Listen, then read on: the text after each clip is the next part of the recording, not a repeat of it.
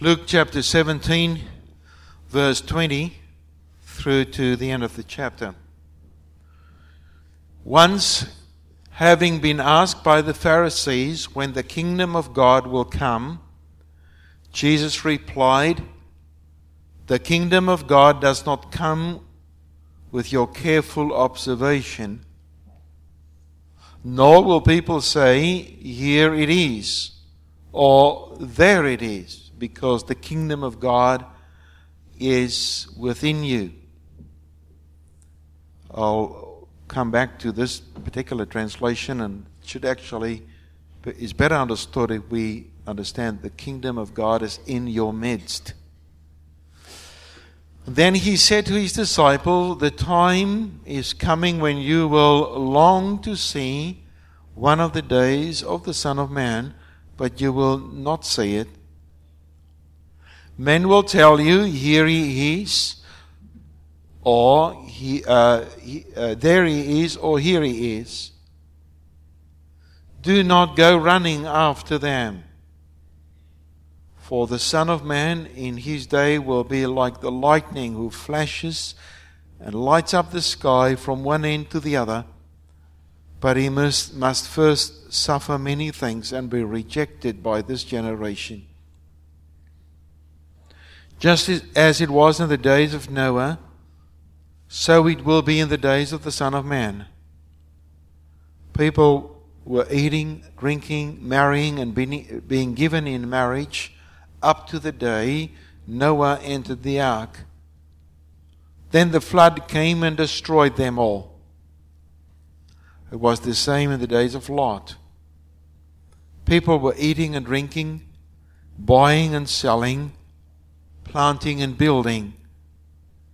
But the day Lot left Sodom, fire and sulfur rained down from heaven and destroyed them all.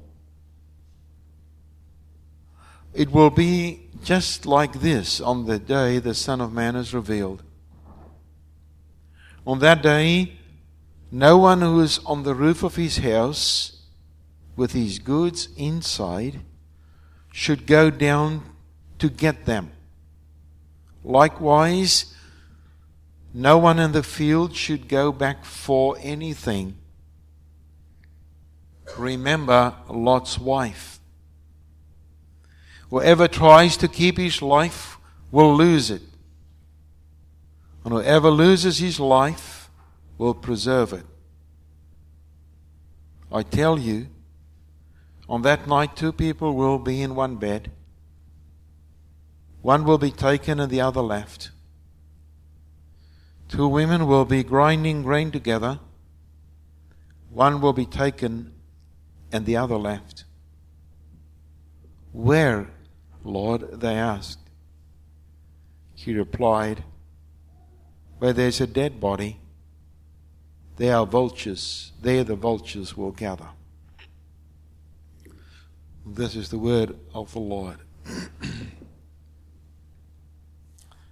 I bring to you the message of God from this reading, Luke chapter 17, about the coming of the kingdom.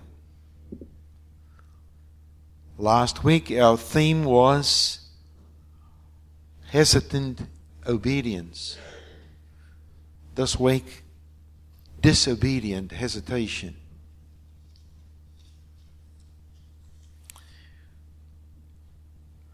The story of Lot, his wife and his daughters, the events surrounding Sodom and Gomorrah, and the destructions of the city by burning sulfur are for many people, I believe, a sort of a tale from ages past. I dare say that not many believe that there were actually places like Sodom and Gomorrah, let alone the destruction because of the wrath of God. The Bible refers directly to Sodom and Gomorrah in about 50 verses. And in all those references, the tone is somber and very negative. It has the message of final judgment. So just before I go into the sermon of today, let's just make sure what we read and what we believe. It is not Luke speaking in chapter 17, but our Lord Himself is speaking. These are direct words from the mouth of our Lord Jesus Christ. We need to understand at least three things from this then. If one believes in the Lord Jesus Christ, it speaks for itself that one also believes the words of the Lord Jesus Christ. When Jesus then speaks of Sodom and Gomorrah, we must understand that He knew that these places really existed. That's the first conclusion that I think we must draw from this. If Jesus referred to Sodom and Gomorrah, the Son of God, then they really existed. One cannot take some of the words of Christ to be true only because one likes the tone of it, and take other words just because we and don't believe it just because we dislike the tone of it. Rejecting one part of Scripture means that you reject all parts of the Scriptures. But by doing so, one will reject life and end up with judgment. So we are more or less caught up here to say Jesus believed in Sodom and Gomorrah. Jesus believed it was really there. So we believe that it's really there. It was there. And we had to learn. We've got something to learn from it, especially if Jesus says so. Secondly, if other pages in the Bible refer to Sodom and Gomorrah in judgment terms, Jesus certainly understood it that way too. Sodom and Gomorrah are events in the past which had a meaning for the consummation of all future events of God's own timing when the Son of Man comes in the clouds. So Sodom and Gomorrah was there thousands of years ago to show us something of what's going to happen in the future when Jesus comes again. Thirdly, the horror of Sodom and Gomorrah is real. We cannot mince with words as if what happened then will never happen again because God loved us so much that He will never allow this to happen again.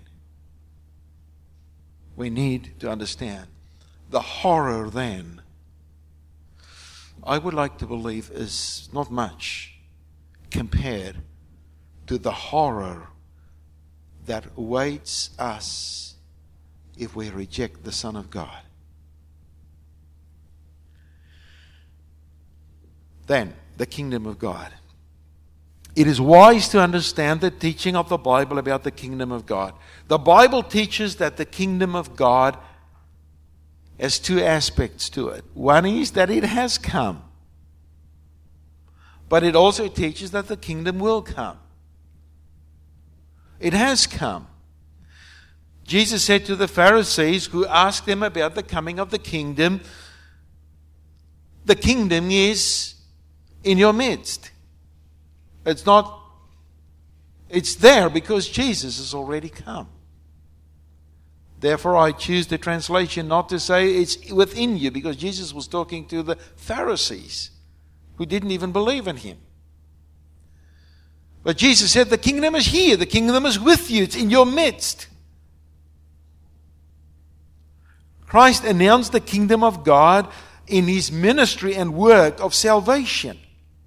Therefore, many of its blessings are here to be enjoyed now. But many of those blessings are not here yet. Some of the power of the kingdom is available now, but not all of it. Some of the curse and the misery of the old age can be overcome now by the presence of the kingdom, because it's already here. But some of those things cannot be overcome because the kingdom has not come in its full sense. The decisive battle against sin and Satan and sickness and death has been fought and won by the King, Jesus Christ, in his death and his resurrection. But the war is not over yet. The war will be over when Jesus comes. Therefore, Jesus declares in Matthew chapter 12:28, "But if I cast out demons by the Spirit of God, then the kingdom of God has come upon you. Or how can anyone enter the strong man's house and carry off his property unless he first binds the strong man? And then he will plunder his house." That's an example that Jesus used to say the kingdom has come. The result is the casting out of demons. And they have no power against the king of the kingdom. And there is a stronger man than the strong man that has come. And he is binding the owner of the house. It's Jesus. So the kingdom has come. It is here in our midst without those kinds of observable signs. Like the Pharisees thought, if the kingdom of God has come, show it to us. Give us an idea of, we'll throw off the yoke of the Roman Empire. We'll do all these things. And Jesus said, no. It is happening. The kingdom has come. Jesus has come. He's already won that battle. We know about that. And we are moving towards the final coming of the kingdom. That's yet to come. And is referred to as the days of the Son of Man. It will be visible to all like lightning in the sky. When Jesus comes again, then there will be no doubt about the fact that he has come. But up to that day, it seems to me that the Bible says the kingdom has come, Jesus has come, the gospel is preached about the kingdom of God that has come. But up to that day, people, the day of the final coming of the Son of Man, people will live as if the kingdom has not come. It will be preached to some who will believe and will repent. And they will find the kingdom of God right within them. But there are others who would hear this message and they know about it and they will just keep on living as if nothing's happened. It happened in the days of Noah and it happened in the days of Lot. But there will be a definite end to this age and it will happen suddenly. And it will result in separating those who long to see the Christ come on the one hand and those who rejected him while they were living. Therefore, the coming of the kingdom of Jesus Christ is marked by judgment.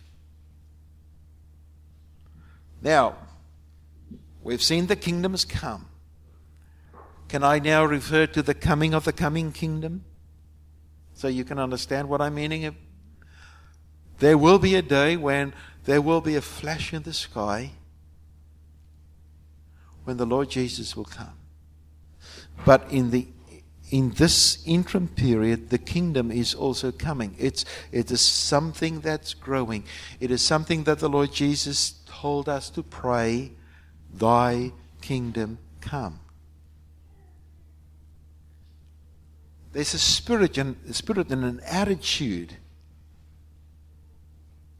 The first thing is people live as if nothing is going to happen. Jesus described the consummation of his kingdom or the days preceding the coming of the coming kingdom in terms of the history of Noah and Lot. We see that people are living as if nothing is going to happen. The eating and the drinking and the marrying and the buying and the selling and the planting and the building point to activities of people who just believe that things will always run the same course as yesterday. As if there will be no tomorrow that will be different. But by living as if nothing is going to happen, they actually say things will indeed happen, but we leave no room for everything apart from what we now know. And this is our world, our expectation, and let's say, our kingdom. And therefore, they're building another kingdom. People who are now building their own kingdoms here without a view on the eternal kingdom of God, when Jesus comes again, are actually abusing what God has ordained for the coming of His kingdom for their own kingdoms. It was ordained that God would that man would build and plant and marry, because that's all part of the mandate God gave us. But these things were meant to be done for the glory of God. The earthly activities of the creature of God were meant to be focused on His glory. But now people take these things, gifts from God, and instead of glorifying God with it, they glorify themselves. They build another kingdom around themselves. It is their buildings, their harvests, their crops, their children, their marriages, and these are the things they live for. And John Piper writes, God's righteousness is an unwavering allegiance to do what is right. That is, most ultimately, to uphold the infinite worth of His glory. We are created to have this same unwavering allegiance to uphold the infinite worth of God's glory in all we do. This is what it would mean for a human being to be righteous, to live to the glory of God. But now we read in Romans chapter 1, what happened? We exchanged the glory of God for an image in the form of corruptible man. You see, that's the point. We are now not focusing on God anymore, but we've taken what is God's glory and we have assigned God's glory and the glory we should have to earthly things. And when that happens, we build our own kingdom. And we carry on in this world as if nothing can ever happen to it. And that is the point of the teaching of Jesus when He says, so it will be in the days of the coming of the Son of Man. These words are extremely important for the understanding of the rest of the paragraph of Luke. When the people in the days of Noah and Lot became worshippers of themselves, they built their own kingdoms and they lost sight of God, of His glory, of His kingdom, and therefore they lost sight of His judgment upon sin. They lived for their own glory. This, of course, happens in our society. And so, by the way, it's not something modern. You know, we talk about our modern society. What is modern about our society? It is just the same old thing that happens over and over again. It happens in the day before the flood. It happens in the day of Sodom and Gomorrah. It's happening now again. Exchanging the glory of God for created things, we lose the anchors of what holds our morals together and then devise our own moralistic code. Money and sport become the things we worship. I don't need to tell you anything about the worshipping of sport, not in this weekend. Can I just ask you, I thought about it this morning when I got up a bit earlier to think about things again and pray about them. And I know I'm now talking to church people. I know I'm talking to people who've come to church this morning. Can I ask you this question? Is coming to worship giving you the same excitement and joy as watching the footy yesterday?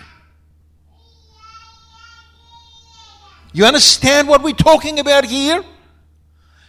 I bet you, before the day is over, you'll be talking to someone about yesterday's footy match. Right? I'm not so sure, though, that you'll be talking to someone.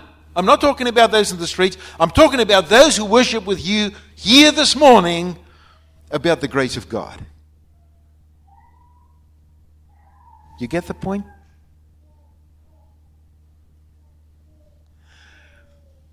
Where does our allegiance lie?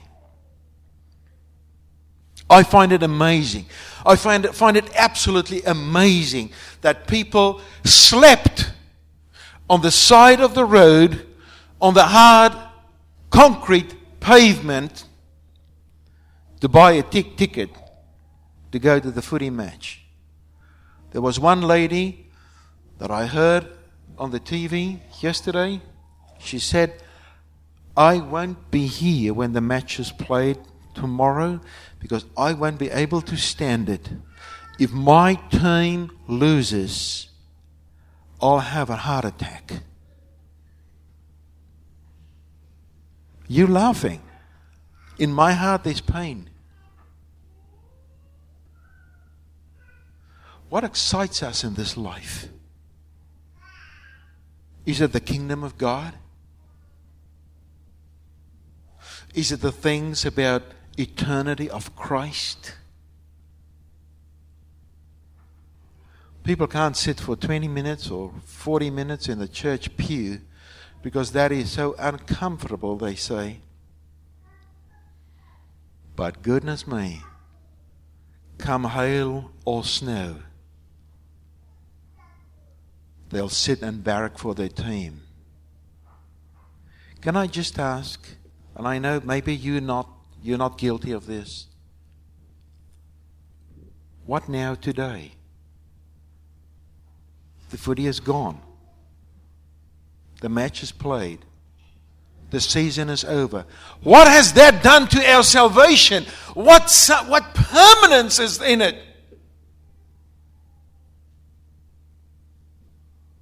Maybe we are exactly where Paul writes to Timothy about the last days. He says, we will be lovers of self, lovers of money, boastful, arrogant, revelers, disobedient to parents, ungrateful, unholy, unloving, irreconcilable, malicious gossips, without self-control, brutal, haters of God, treacherous, reckless, conceited, lovers of pleasure rather than lovers of God, holding to a form of godliness, although they have denied its power.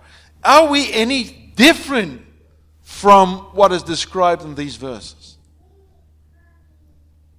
It is an offense to modern man to even suggest that there is a judgment coming. It is an offense to suggest that his achievements will come to nothing. It's an offense to suggest that men are sinful, especially in the sight of modern scientific advancement. It is an offense to suggest that economic prosperity is worth nothing, and that he who finds his treasure in heaven is far richer than the riches on earth. Can I just put this into perspective? When the richest man on earth at the moment was once asked to speak, when he was invited up to the podium, it took him so many seconds. And someone remarked, the person who introduced him, that from the time he rose from his chair to walk to the pulpit, he has gained another so many $1 million in that time. the richest man on earth, if he does not put his trust in God, will lose it all. He is the poorest of all men.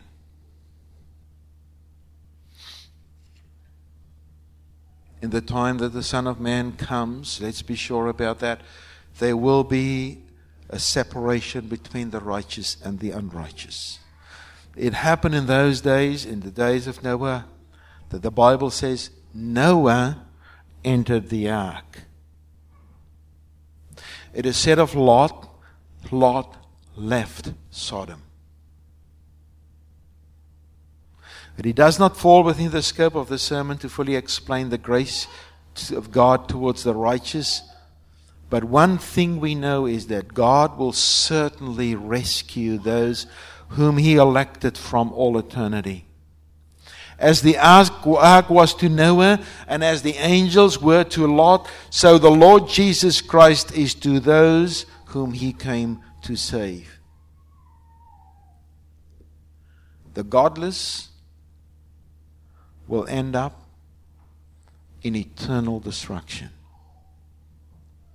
The righteous will end up with God. In the words of the Lord telling the parable of the sheep and the goats, some will hear these words. Then the king will say to those on his right, "Come, you who are blessed of my Father, inherit the kingdom prepared for you from the foundation of the world."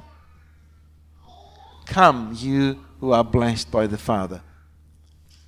To those on his left he will say, "Depart from me, accursed ones, into eternal fire which has been prepared for the devil and his angels." There will be separation. The event of the consummation of the kingdom of God will therefore be both a magnificent display of God's grace in Jesus Christ and the most terrible display of His judgment in Jesus Christ. For this event, the most grand and the most important event of all times, we need to be prepared. And the importance of being prepared is described by our Lord in one short sentence.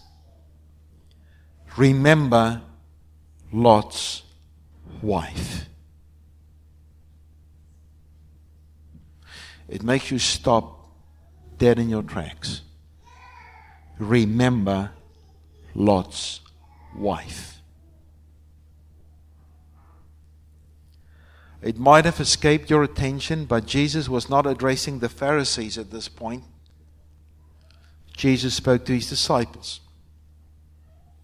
He speaks to those who have already been following Him, as if they might be forgetting the severity if they forget what happens to Lot's wife. Who was Lot's wife? The Bible does not say much about her, but one thing we can say is she was a spiritually blessed person.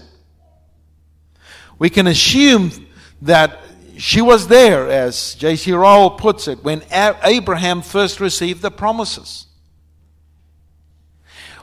When he built his altar the first time by his tent in Bethel, she was probably there. When her husband Lot was taken captive by the king of Sodom and delivered by God's interference, she was there. When Melchizedek, the king of Salem, came forth to meet Abraham with bread and wine, she was there. When the angels came to Sodom and warned her husband to flee, she saw them. When they took them and her by the hand and led them out of the city, she was one of those whom they helped to escape. She was a spiritually privileged person. But these things went past her as if nothing would influence her. Her heart was not in it. And as a matter of fact, she had the world in her heart. And she lived And as she lived, she also died. She was spiritually privileged, and yet she was spiritually depraved. And that is true, that nothing can harden one's heart as much as the familiarity with the things of God, which is not accompanied by faith in God.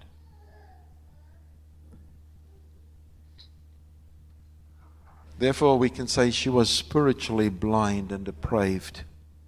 The warning of Jesus to remember Lot's wife comes with a special context.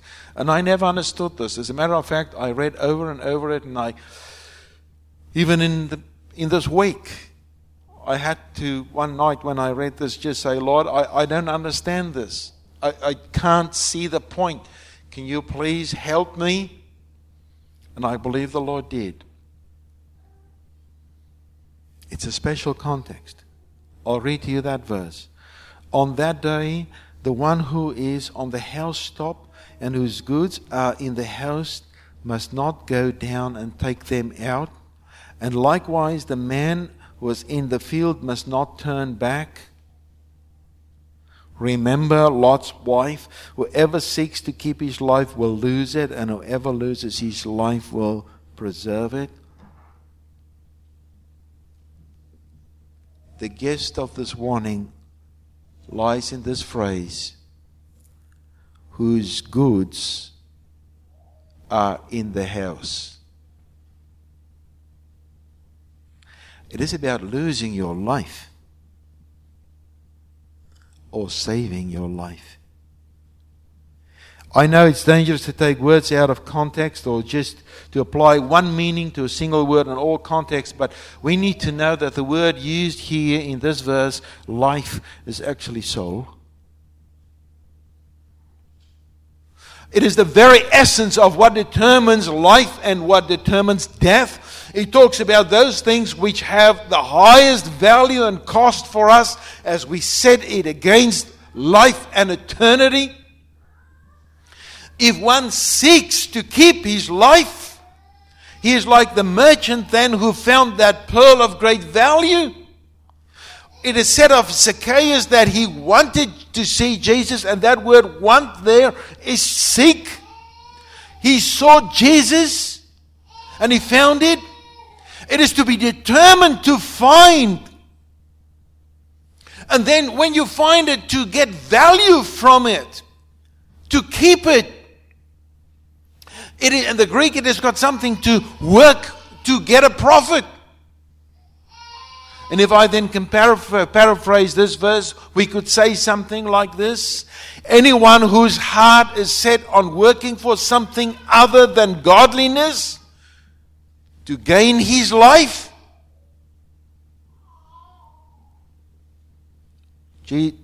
Jesus declares in Mark 8:36, for what does it profit a man to gain the whole world and forfeit his soul, lose his soul?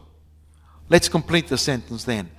If anyone whose heart is set on working for something other than godliness, to think that he could gain his life, he will destroy himself. That is the effect of those words.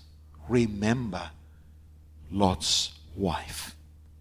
Her heart was in Sodom, though her body was outside. She had left her affections behind when she fled from her home.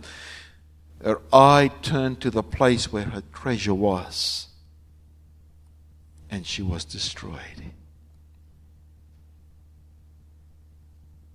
Was she only destroyed because she looked back? She was destroyed because her heart was there. She wanted to go back.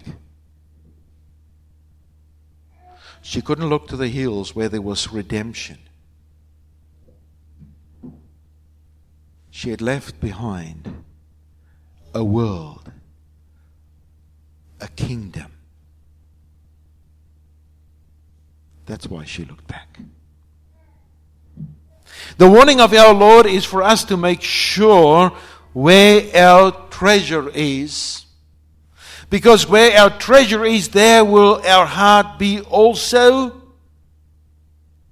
And Jesus said, the cost of discipleship is this: if anyone wishes to come after me, he must deny himself and take up his cross and follow me. If you look back, you're not fit for the kingdom, Jesus said. For what does it profit a man to gain the whole world and forfeit his soul? For what will a man give in exchange for his soul?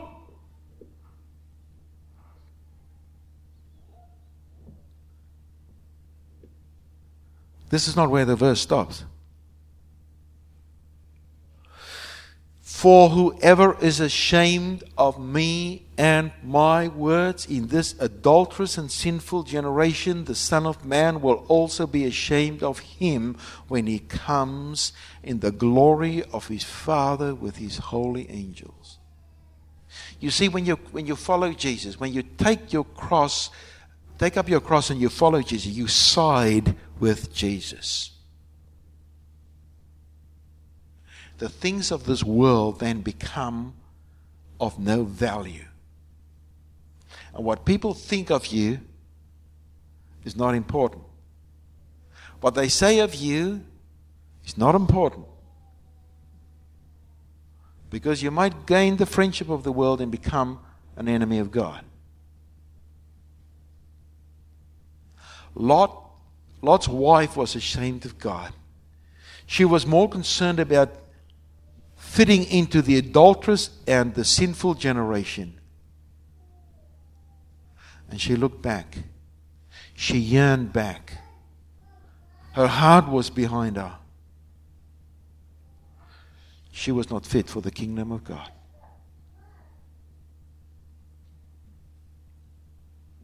So what's in your house?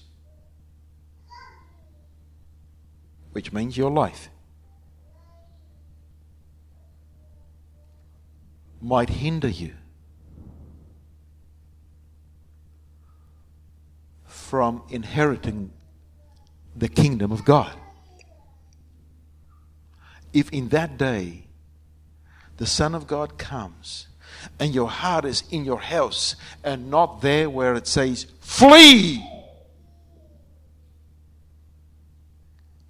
think and remember Lot's wife. Friends in Christ, Christ is coming. And His coming will make separation between the righteous and the unrighteous. Some will be saved and others will be lost. Some will try to put a price on their souls, but they will lose it. Others would have taken up their cross and followed Jesus, losing their lives only to gain it. Christ is coming again. Remember Lot's wife.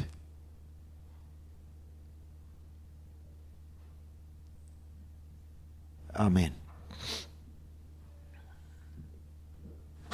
Our Father, we pray today that you will help us to put things right, to have our priorities right.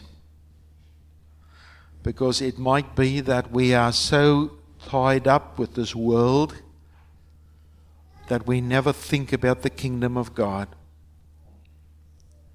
That the events of this world and the concerns of this world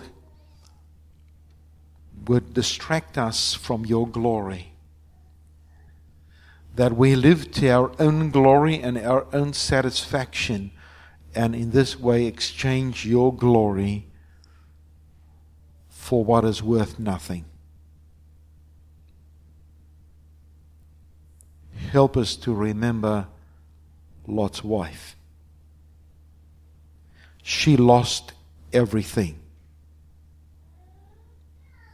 Help us, Lord, to be not only ready for that day, not only prepared for the day of the return of Jesus Christ, but help us, Lord, to be fruitful until that day.